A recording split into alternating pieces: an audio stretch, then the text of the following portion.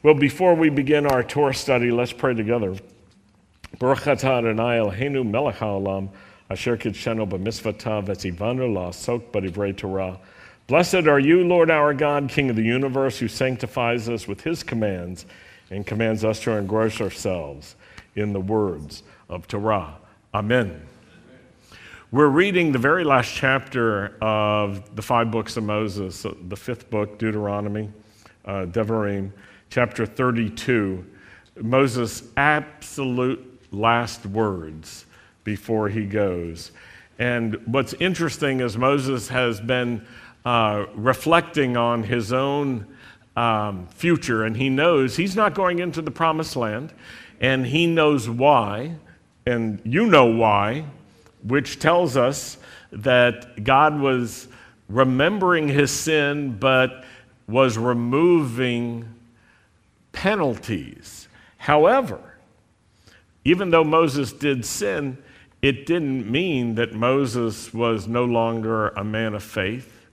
It did not mean that Moses was separated from God. Everyone sins. Is that correct?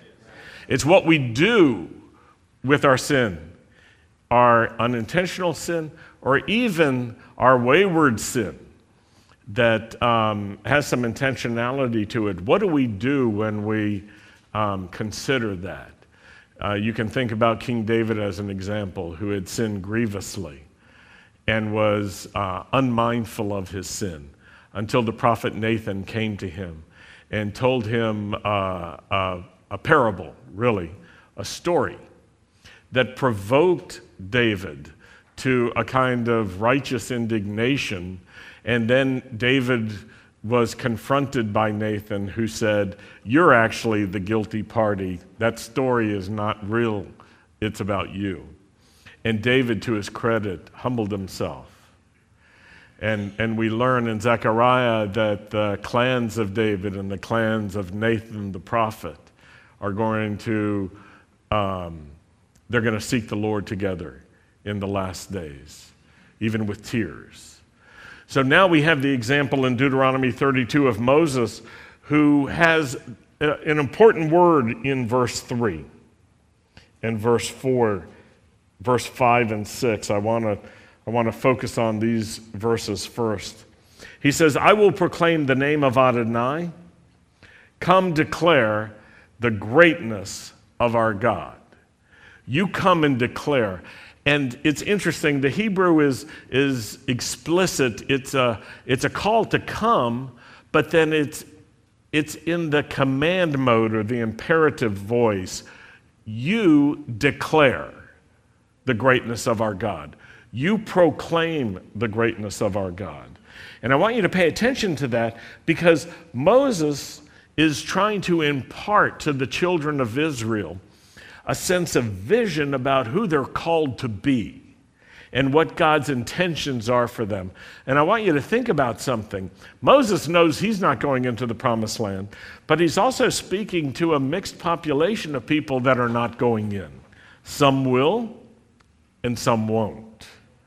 And so he's got a mixed audience, and he's speaking, and he's trying to convey vision for the future, but vision for the present.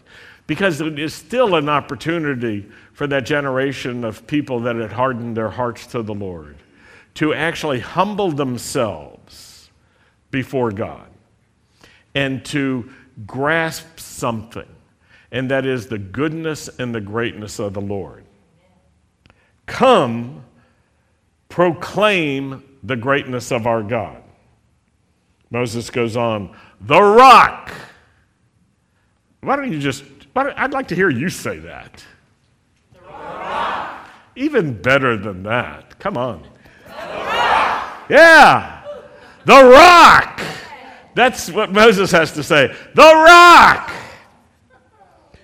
His work is perfect, for all of his ways are just. Remember, this is the guy who was told you can't go in because you sinned. And I don't know about you, but I look at his sin versus all the things he did for the Lord, and I say, golly. But the Lord knows Moses, and he knows his plans for Moses. and he knows what Moses needs, and he knows what Israel needs. And Moses is saying, his work is perfect, for all his ways are just. A trustworthy God who does no wrong. He is righteous and he is straight. It's a beautiful statement that he's making. He is not corrupt. Now here's the point he makes. The defect is in his children. Whew. Let's turn it towards ourselves. God is perfect. The problem is us. The defect is us. I'm the defective one. Now, it's interesting to think about this in light of redemption and the sacrifice necessary. Do you remember when any sinner brought his sin sacrifice to the priests, what did the priest look for? It was that the sacrifice was perfect. It had to be without defect. It had to be without blemish, right? The priest looked on the sacrifice. He didn't look on the guilty party. Because that's, in a sense, what everyone was doing. They were saying, oh, God, look at this. Don't look at me. I'm guilty. And innocence is not mine, but I know that innocence is necessary. When Moses says the defect is in the children, you know what that means? The children cannot be the redemptive sacrifice. Why? Because they're defective. Everyone's blemished. Everyone. Every one of us. He's not corrupt. The defect is in his children, a crooked and perverted generation. You foolish people, so lacking in wisdom, is this how you repay Adonai? Is this how you repay him? He purchased you out of slavery. Is this how you acknowledge your debt to him? He is your Father who made you his. It was he who formed and prepared you. That's an awesome statement coming from a man who could be embittered or disappointed. And he's not bitter. And he's not disappointed. He's saying, hey, guess what? I'm not going into the promised land. I'm going to the Lord. Hallelujah. And he's just. Now, part of justice is if we confess our sins, he is faithful and just to forgive us of our sins and to cleanse us of all unrighteousness. And I believe that Moses grasped that as well. God is just, and he understands I'm guilty. And I confess this. I admit it. And so he's just, and he's faithful in the way he's dealing with me and the way he's dealing with us. That's the word to Israel. And there's an important idea here that connects to the next two verses we're going to look at. God has plans for Israel and intentions for Israel that connect to his plans for the whole world. Let's go down to verse 8. When Elyon, the Most High, gave each nation its heritage or inheritance, when he divided the human race, he assigned the boundaries of peoples according to Israel's population. But the Lord's share was his own people, Jacob his inheritance. It's an interesting statement. The promised land was designated for Israel's future. Even the Israel that had not yet come into being. Because this is prior to even the birth of Jacob. It's prior to Abraham, for that matter. And Moses is saying, God had a plan. And he understood that he was going to bring forth a people that would be called to serve his redemptive purposes. That's what the children of Israel are called to. And that the allocation of lands is connected to what God wants to do for each nation. The promised land was designated for Israel. And yet it was first inhabited by others who had become so evil and corrupt through violence, through worship of false gods, through sexual immorality, through child sacrifice, just to name a few. And these people had made the land a living hell. That's what people did on their own.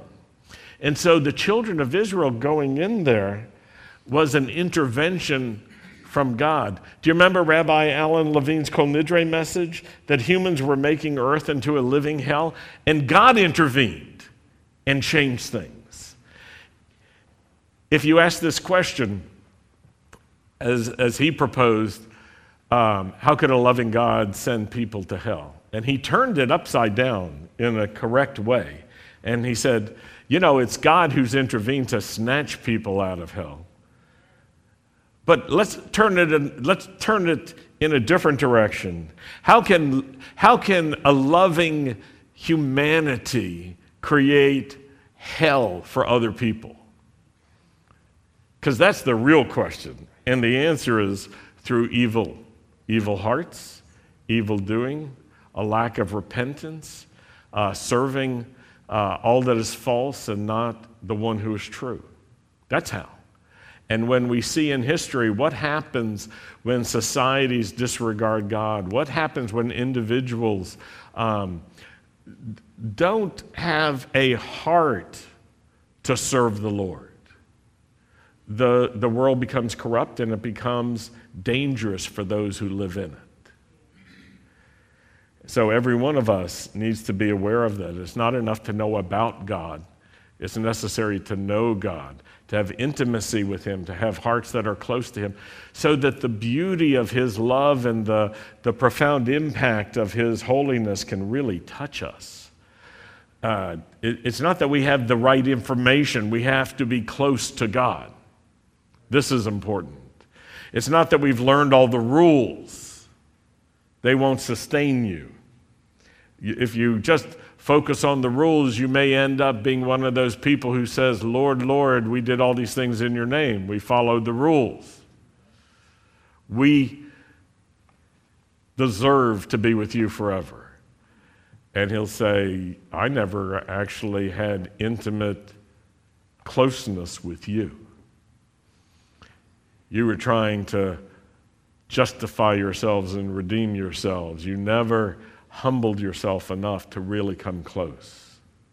It's necessary to have that humility.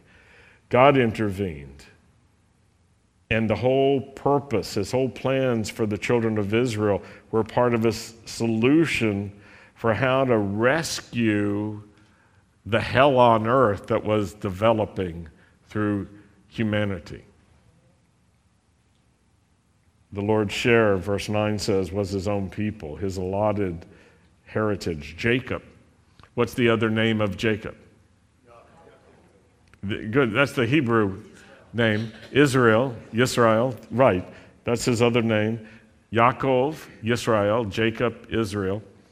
But here, it's not just talking about the man, it's talking about his descendants. His descendants, the people, the descendants of Jacob and Israel, these are God's inheritance, His portion. And so Moses is trying to stir something up. Do you know who you are?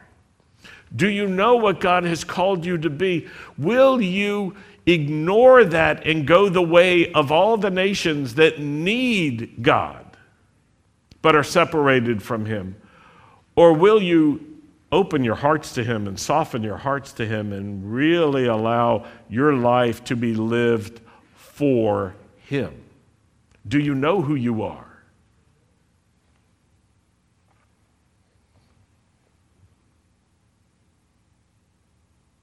God's intentions, His kavanah. Say that word with me, kavanah.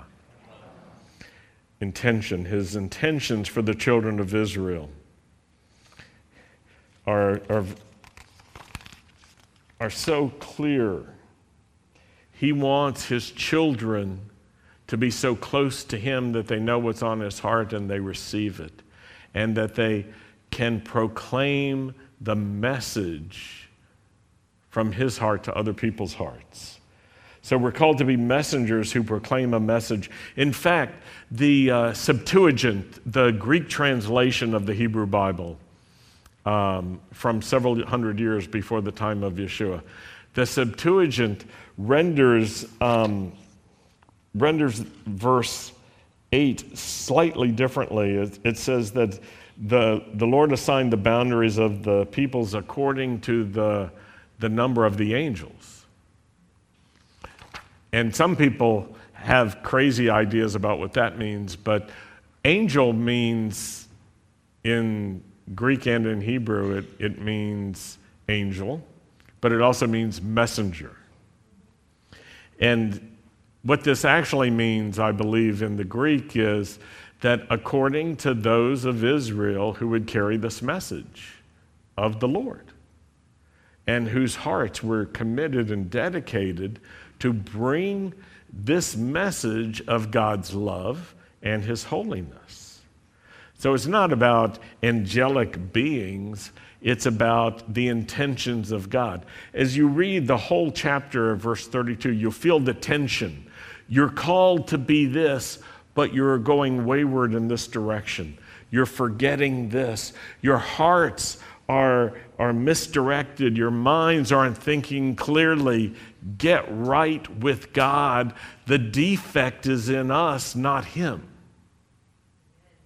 Sometimes when people start judging God, they get far, far away from him.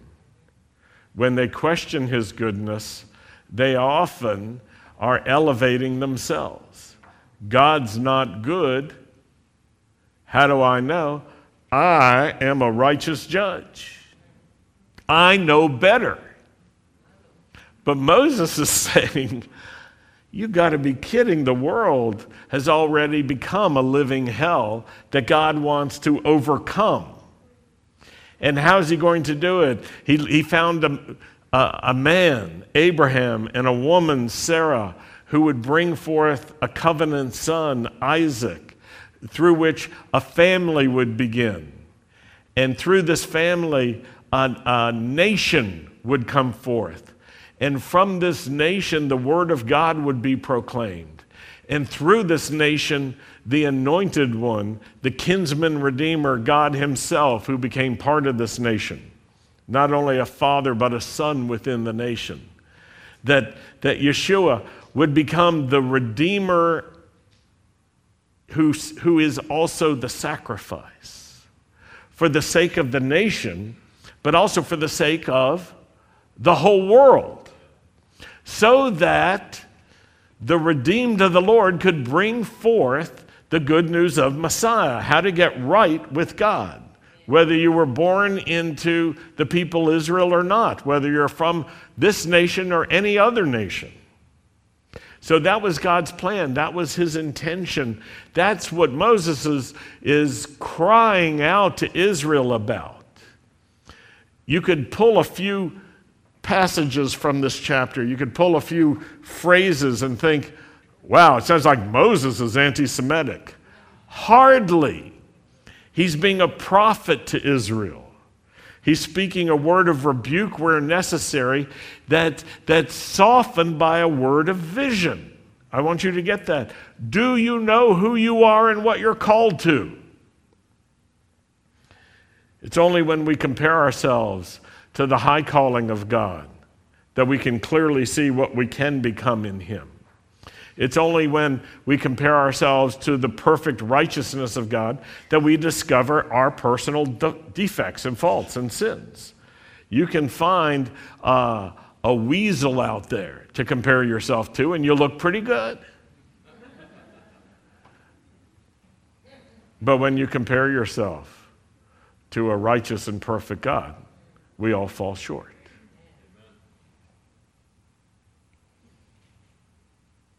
Israel's been given an inheritance that is connected to the call of Israel to proclaim a message, to bring a message. and we are to be people who proclaim a message. I want you to get this. Proclaim a message, so it has to become something that we can say out loud to others that makes sense and is understandable to them. But we're also to be messengers who embody a message by living out the message. It's important for us to grasp we're called to live in a way that reflects the goodness of God and the justice of God and the mercy of God and the love of God and the righteousness of God and the compassion of God and the redemptive power of God. And this requires that we grasp God's intentions. What does He want from us? Does He want you just to be a ritualistic person? No. Does He want you just to have a religious life that fits into a little piece of time each week in a certain space? Is He impressed if you're religious enough to be here right now? Not necessarily. He wants us to have hearts that are so open to Him and minds that are so open to Him and schedules and bank accounts that are so open to Him that we don't act as if we're the boss and He's our servant. But He's the boss and we're serving Him. Every resource that we have belongs to Him. We're stewards. The heart that you have belongs to Him. We're stewards of our hearts. We're responsible to know the condition of our hearts. God's intentions are important. If we don't grasp them, we will focus on the wrong things, and we may do things that appear to be righteous but are motivated by the wrong things. If your actions are meant to prove that you are righteous, then God will know. If you prophesy without love, if you give all you have without love, then what? It doesn't count as far as the Lord is concerned. But Lord, we prophesied in your name. But Lord, we cast out demons in your name. But Lord, we perform many miracles in your name. Lord, we did this and we did that. Don't you know how to measure things? What's wrong with you? That's why Yeshua says, you're not mine. You didn't know me. I didn't know you. Evil motivations will lead to evil action even when it's covered in religious garb. God's intentions are clear. You know what that means? Our intentions need to be clear. And that requires that our hearts are open to God, that we have good intentions and good actions together. This is the interesting thing. Think about those people who Yeshua said will be sheep, not goats. And in the day of judging, He'll say, thank you because when I was thirsty, you brought me something to drink. And when I was hungry, you brought me something to eat. When I had no clothes, you brought me something to wear. And when I was in prison, you came to me. And the people with the right heart say, we don't remember doing this. And He'll say, you know when you did it because you were being generous to that person? And you were being compassionate to this one? And you were taking care of that one because that's what was in your heart? You were doing it for me. I received it that way. And remember what the goats say? It's something like this. Yeshua says, you don't come in. Because when I was hungry, you didn't bring me any food.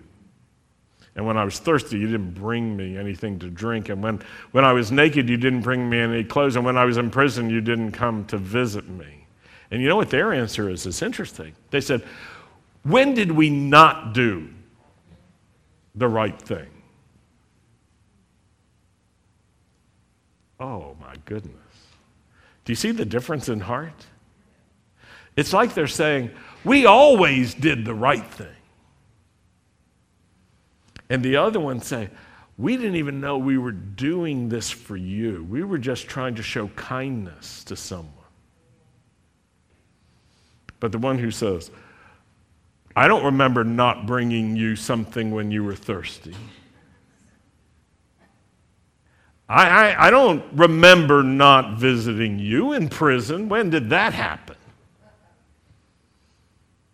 I think they're the same ones that say, hey, I was out there doing miracles and prophesying in your name. Good intentions and good actions really go together. They really work together. But good actions that are meant to justify us aren't good intentions. You get that? I really want us to get this so that we don't conclude the high holidays thinking, okay, now I'm free to go about my business and live my life the rest of the year. I got this over with. Whew, I'm good for another year.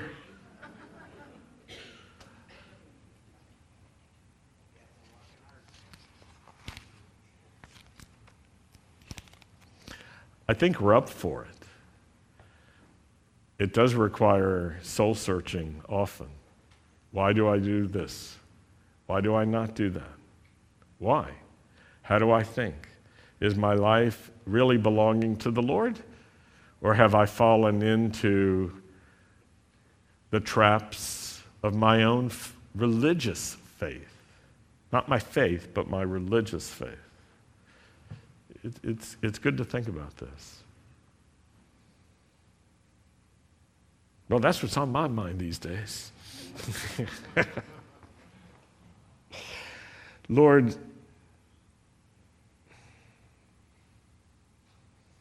that we would be faithful to the very end.